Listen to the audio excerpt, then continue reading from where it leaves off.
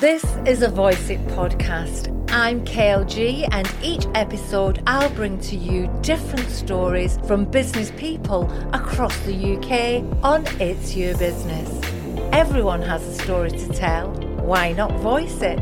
voiceitpodcastagency.co.uk. In this series, we deliberately use equipment that you might already have in your business, ensuring that you have the opportunity to make your very own business podcast. More about that on my website.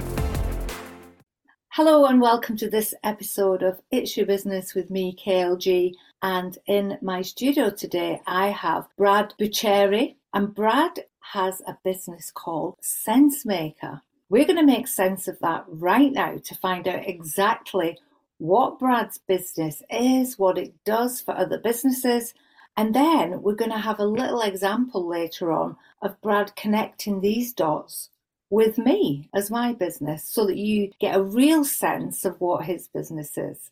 So hello, Brad. Hello, Kathy. Now, SenseMaker, first of all, it's a great name. What is SenseMaker and what do you do? Yeah, so SenseMaker really is an organization that works with business owners to help them increase profit through structured processes. So we work with them and we aim to educate them through that process at the same time so that when they come out the end, they've got a skill that they can use with them going forward, as well as being guided on that process to start with. So can you give me some sort of examples of that? Yeah, of course. So the SenseMaker method, we call it the SenseMaker method, and that's split into two halves, really. So the one half, on the one hand, we work with business owners to help them understand how the different parts of their business work together to actually make sure that you've got profit left at the end of your year, your trading year. And then the other half of the SenseMaker method is more of a marketing aspect where we help business owners to understand that if they don't have a message, they don't have a market to speak to. And so we help them to clarify that message to speak to their marketplace. So how did you come to be doing this business? Yeah, so way back, I was in school, I was in sixth form. It wasn't ever really something that I enjoyed. But something that I did have a passion for was the internet at the time. It was fairly new still. And I began experimenting with websites and web design. And over the years, that kind of snowballed. And I ended up working freelance as user experience design and web design in various different marketing teams. And one thing led to another. And I ended up working as head of user experience in a London agency. And worked with some really great brands there, some really interesting people, cut my teeth on some really good, interesting projects. And one thing led to another there and ended up working with people who really had some gritty experience with marketing. So if you were to sort of expand on user experience, what does that actually mean? Yeah, so basically understanding how we can give people that visit websites or in a broader sense, just in any general experience with a business, any prospect that comes to a business, how we can make sure that the experience that we're offering them is optimal. Firstly, to give a great customer experience, to make sure that they're getting the ultimate service level, but then also to optimize it from a business's perspective, to make sure that any marketing budget that's being spent is being spent efficiently in turning those prospects into customers. So you no longer work for someone else, work for SenseMaker, and you're based from home? Yes, exactly that. So after I was in user experience design, I progressed into a role as marketing manager for a company, an industrial cleaning company, and I helped them to build an internal marketing team. And over the course of a 5-year period, we grew the inquiry revenue for that business substantially. And the pandemic came along and the opportunity presented itself for me to join SenseMaker, which was founded sometime previously, yeah. So SenseMaker has been going for quite a long time then? Yes. So SenseMaker was founded by my dad. It must be close to 20 years ago now. He's actually my business partner in this, and he provides the financial side of the SenseMaker method, and I collaborate with him on that marketing aspect. So how's that working with your dad? Yeah, no, it's great. We work together really well. We've had a lot of experience at working together over the years, and we collaborate really well. It's beneficial for the people that we work with because we're coming at the problems that they're solving from a business perspective from two different angles, but at the same time, we understand how each other think. And so it's really fruitful. The exercises where we're involved together generally bear really good, fruitful results.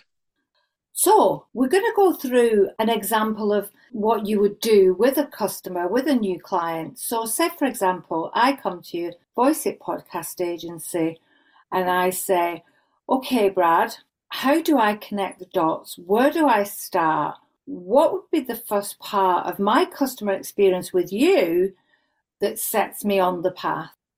Absolutely. So first of all, we would have a conversation where we would take some time to understand your personal journey that you've been on, your history, your expertise, and your experience.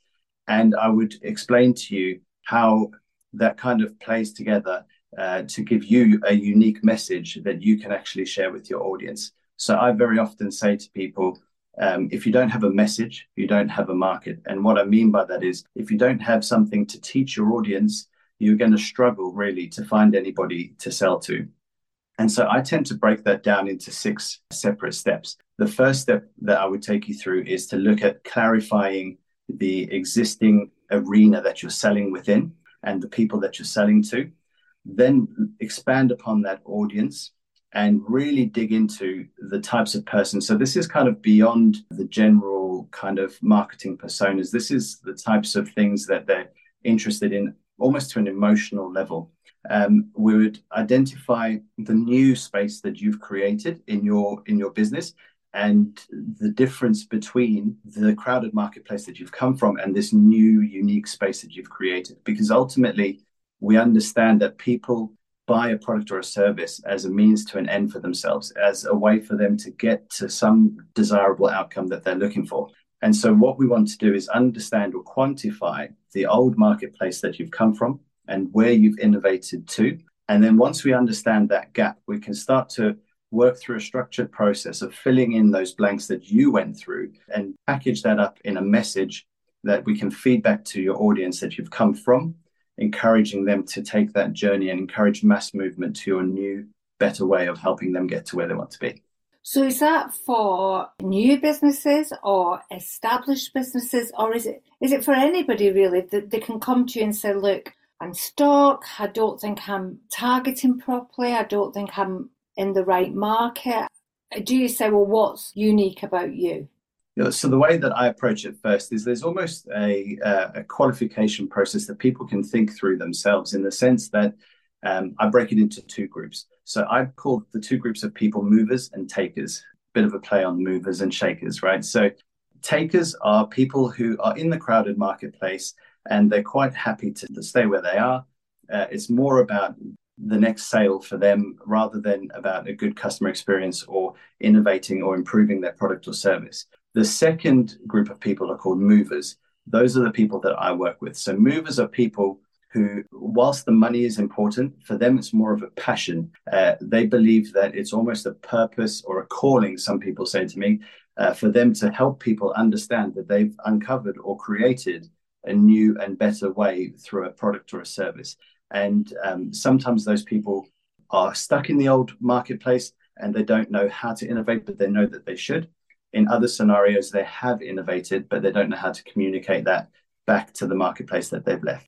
So would that work for me? So for an example, I've worked in radio, audio my whole life. I've left a really big leadership role in radio, but I've always loved the editing. I've always loved the interviews. I've always loved the training of others to do what I did before I was just managing people in the end. The higher up the ladder you go, the further away you go from what you like to do, which is, I like to keep my hand in really.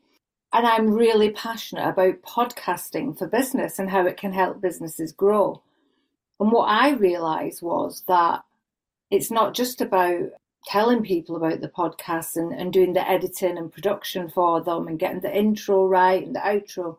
It's about training them how to do it themselves. And I love doing that and seeing people get on that podcasting journey themselves and that they can fly away and do it themselves without me or with little input from me later on. And they can pick and choose which they want to do. So they do it themselves after intensive training, or I can do it for them and they can just record it. So would that sort of connecting the dots and looking at a specific message work for my type of business? That's exactly it. Yeah. So the way that I would look at that, and I mean, you can hear in the way that you speak about it that you're passionate about what you do, even from the perspective that to most people, an ideal job would be that level that you took a step back from. And I think it's interesting to hear you talking about it because you can hear the passion coming through. And it's exactly that. So the key part of helping people get to a new, better way is to, first of all, understand that there are people that have the challenge, and a great position to be in, such as yourself there, is to have been through that process yourself, if you see what I'm saying. So you would have started at a point where you had no real understanding of what you're doing, and because of your career progression, you built what we refer to in SenseMaker as platforms of understanding, which are a bit like different scaffold levels in your mind that you build, and they get progressively higher up. And so the whole kind of crux of clarifying your message is coming to the realization that those platforms are steps, and it's not a straight, flat journey from the old way that you're taking people from to the new way. And so with the best will in the world, when people are stuck in the old way, they just simply don't have the correct platforms of understanding or the perspective to see things the way that you do. And so it is exactly as you said, it's about being able to go back through your own journey there, in this case, and identify key markers or milestones of topics and themes that people would need to understand for you to be able to begin educating your audience and bringing them on that journey up those steps so that they eventually get to a point where they are able to understand your perspective and jump in and commit to this podcast program. Yeah. Wow, it's really interesting, isn't it? It is difficult for any business listening to this podcast, whether you're a new business, whether you're an established business, whether you're a solopreneur, whether you, whatever part of your business journey you're on, there's always this marketing aspect and someone else coming in, or, your competitors, and you know that you're better, you know that you're more professional, you know that you've got the experience, for example. But it's always very hard to get that across to people and get it across to the right people. So does SenseMaker help you kind of clarify all that, make sense of it for yourself before you even put it out there? Absolutely, yeah. So the framework exists really to download the information, if you like, from your head onto this canvas that we call the message clarifier canvas. And it just helps you to formalize your thoughts and put them in a structured place so that you can then create and craft that message later on. And, the way that we do it, as I said, we're an educational organization. So we do it in such a way that although you've possibly defined and clarified the primary audience segment that you're working towards selling to or to reaching, you're able to then take those tools that you've learned through that program and actually work through secondary and third level audiences and work on clarifying the message for people that are starting from different places, different understandings of the problem that you solve. So would you have different message for different people, or are we looking at trying to find one message that's going to hit everybody? So as the experts, we will always understand that the essence of the problem is the same. So for me, I always say to people, your second most important job as a visionary is to educate or teach your audience. And people always say to me, well, what's the first most important job? And the first most important job as a visionary is to keep blazing a trail, because you get into that position that you spoke about where people kind of catch up with you. So even if you create your own space, people catch up with you and that becomes a crowded space. And so you have to constantly be pushing ahead. And so whilst we understand that there's one core problem that we're solving, because of everybody is at different stages in their lives, because of professional experience, their own unique personal experience, just general understandings that they've got from life, everybody self-diagnoses the issues that we solve for them from a different way. So for example, I help people to clarify their message, but when people talk to me, they will say things like, I know that I have the perfect solution for somebody, but I can't explain it to them in a way that makes them want to buy. Or some people might say, I don't know how to speak to people who are at different stages in their journey with different levels of understanding, or I don't know what to say in my social media content or put on my website. all of those look like different problems, but I know that they can all be solved with the message clarifier. Right. So once you've clarified that message with someone, they can then go out into the world and market that message in all types of different scenarios and platforms. Exactly. And I think it's really healthy because it puts us in the frame of mind where we're, you often hear people saying it's important to listen so that you can give kind of an educated response rather than just listening to respond or to ask your next question. And I think once we've been through this message clarification process and we understand the essence of what we're trying to do, it actually helps us to take a step back when we're having conversations with people and listen to what they're saying. And because we understand the foundations of what it is we're selling and what we're trying to help people with, we can listen to what they say and we'll be kind of receptive to new ways that people are identifying the issue. Does that make sense? It's difficult, isn't it? Because you go, for example, websites. You were saying before that you did websites.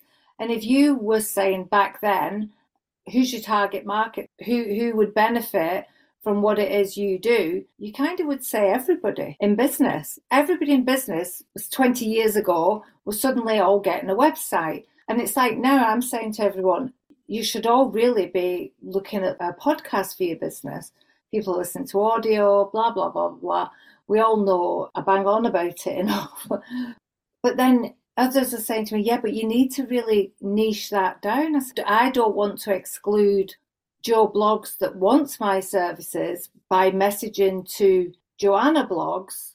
Do you see what I mean? Because I was explaining to someone the other day and they said, well, why don't you just say that you provide podcast training and production services to female founders over 6 figures or whatever?